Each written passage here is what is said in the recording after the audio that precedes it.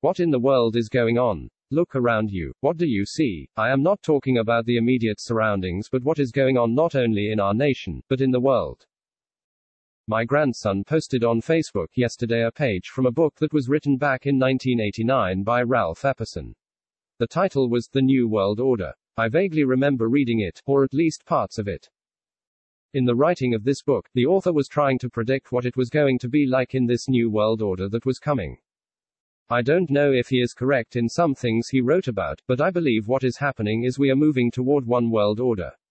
People are talking about it as the Great Reset. I just finished republishing 2 papers by Charles Stanley.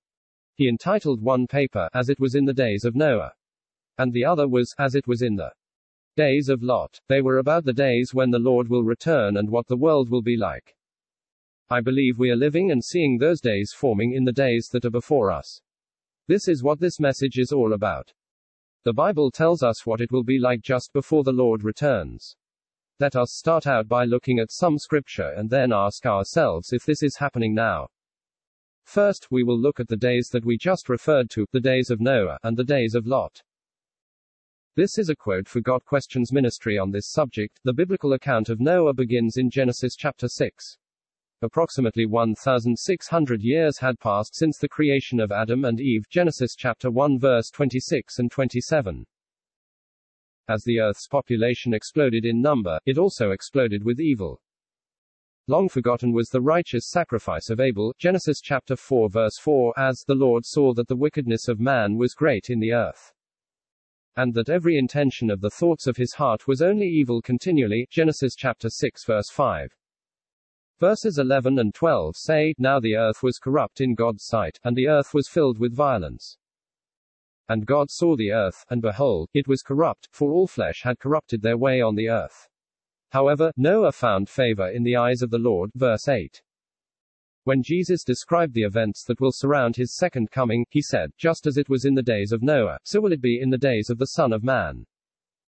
They were eating and drinking and marrying and being given in marriage, until the day when Noah entered the ark, and the flood came and destroyed them all. Luke chapter 17 verse 26 and 27. Jesus was pointing out that, although the people of Noah's day were totally depraved, they were not the least bit concerned about it.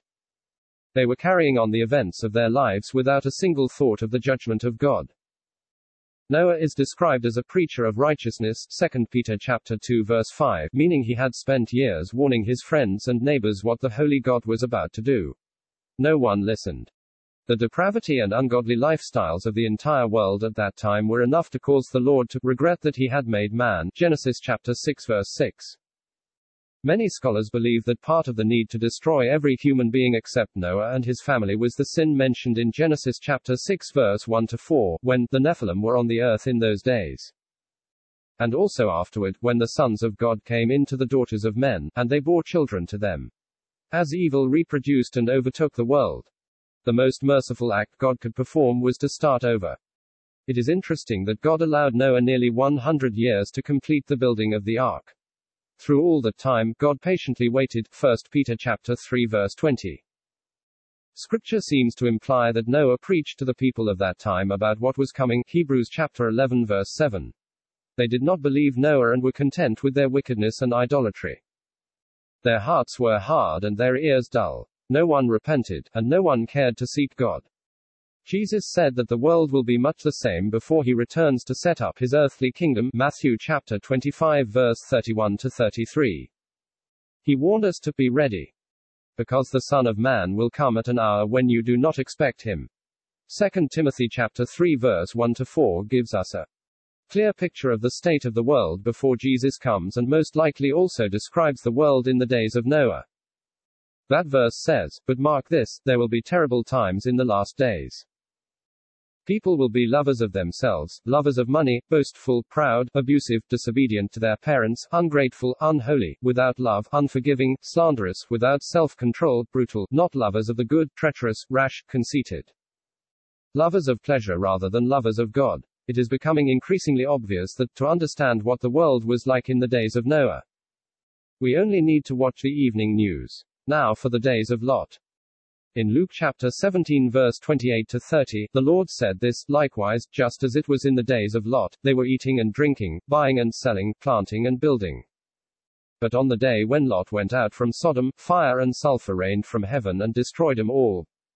So will it be on the day when the Son of Man is revealed. The Lord here is telling us that man will go about business as usual. But in these following verses, it tells us they scoff at the coming because they want to keep doing their ungodly deeds. In 2 Peter chapter 3 verse 3 we read, knowing this first of all, that scoffers will come in the last days with scoffing, following their own sinful desires. And again, in Jude verse 18, they said to you, in the last time there will be scoffers, following their own ungodly passions. Before going on with this writing, I need to tell you that my wife just interrupted this writing to have me deliver some cookies she just baked. In case you are wondering why I am telling you this, it is because of what I just seen and what it made me think of. It is the fall of the year here in Minnesota, and the animal kingdom is preparing for the winter. I saw 3 squirrels busy hiding nuts for the upcoming cold months. It made me think they know things are changing, but man has a blind eye to what is going on right in front of them. I was reading the book of Romans this morning, and while reading the first chapter, it made me think of Sodom and Gomorrah, the cities that Lot lived in. I asked myself how Christian can live in an environment like that, but then I thought about every city in the United States or in the world. As far as that goes, they are all like these 2 cities. Here is what I read in Romans, for the wrath of God is revealed from heaven against all ungodliness and unrighteousness of men, who by their unrighteousness suppress the truth. Therefore, God gave them up in the lusts of their hearts to impurity, to the dishonoring of their bodies among themselves. Because they exchanged the truth about God for a lie and worshipped and served the creature rather than the Creator, who is blessed forever. Amen. For this reason God gave them up to dishonorable passions. For their women exchanged natural relations for those that are contrary to nature, and the men likewise gave up natural relations with women and were consumed with passion for one another. Men committing shameless acts with men and receiving in themselves the due penalty for their error. And since they did not see fit to acknowledge God, God gave them up to a debased mind to do what ought not to be done. They were filled with all manner of unrighteousness, evil, covetousness, malice. They are full of envy, murder, strife, deceit, maliciousness. They are gossips, slanderers, haters of God, insolent, haughty, boastful, inventors of evil, disobedient to parents, foolish, faithless, heartless, ruthless. Though they know God's righteous decree that those who practice such things deserve to die, they not only do them but give approval to those who practice them. Note what it said at the end, not only do them but give approval to those who practice them. Those that are giving their approval to this evil deed are as guilty as those that are practicing them. This means that those that are passing laws like same-sex marriage and transgenders using the same restroom are as guilty. They are showing their approval. Going back to what the scripture tells us about the last days before judgment comes. Again I will quote God questions. Scoffers have been present since the Garden of Eden.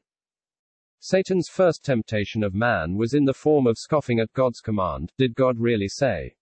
Genesis chapter 3 verse 1.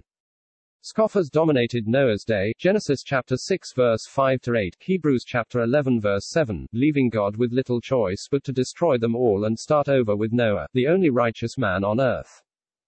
Scoffers refuse to believe the word of the Lord and set themselves up as their own gods. 2 Chronicles chapter 36 verse 16.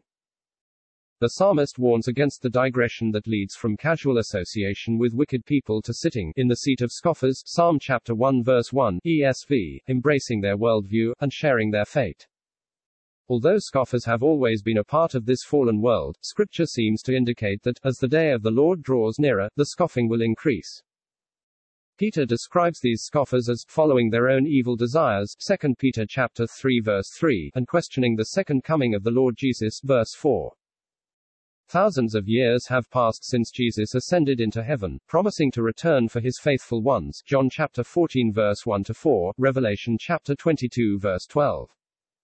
Scoffers point out the lapse of time and mock those who still wait and yearn for his appearing. 2 Timothy chapter 4 verse 8, 2 Thessalonians chapter 1 verse 7. Jude describes the scoffers of the last days as people who follow ungodly desires and create division in the church. Jude chapter 1 verse 18. They may even present themselves as church leaders, but they do not have the Spirit. Verse 19. Paul goes into more detail about the condition of the world before Jesus returns, but mark this, there will be terrible times in the last days.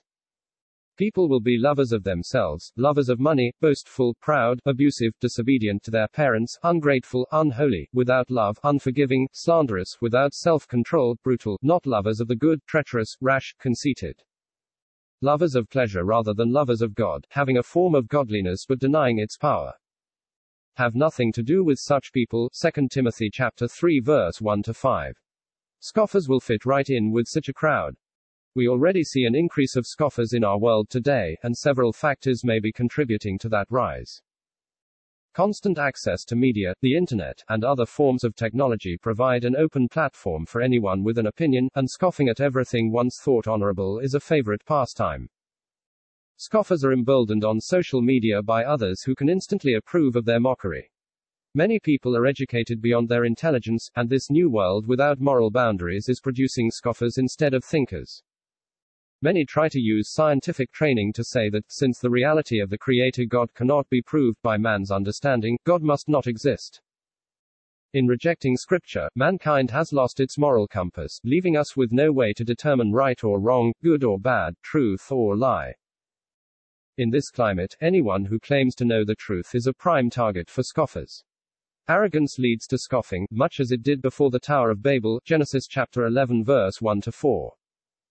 When people become puffed up with their own importance, they begin to challenge anything that threatens their high opinion of themselves. Once we have removed the idea of God from consideration, then anything goes. Scoffers have tried to redefine marriage, obliterate gender binarism, and create a fantasy world in which reality becomes whatever we feel it is. Not long ago, such a mindset was the definition of insanity. Now we are told it is the ultimate wisdom. Romans chapter 1 verse 21 and 22 has never been more relevant. Although they knew God, they neither glorified him as God nor gave thanks to him, but their thinking became futile and their foolish hearts were darkened. Although they claimed to be wise, they became fools. The proliferation of scoffers is a sign of the last days. They profess themselves to be wise, but they are really fools. Psalm chapter 14 verse 1.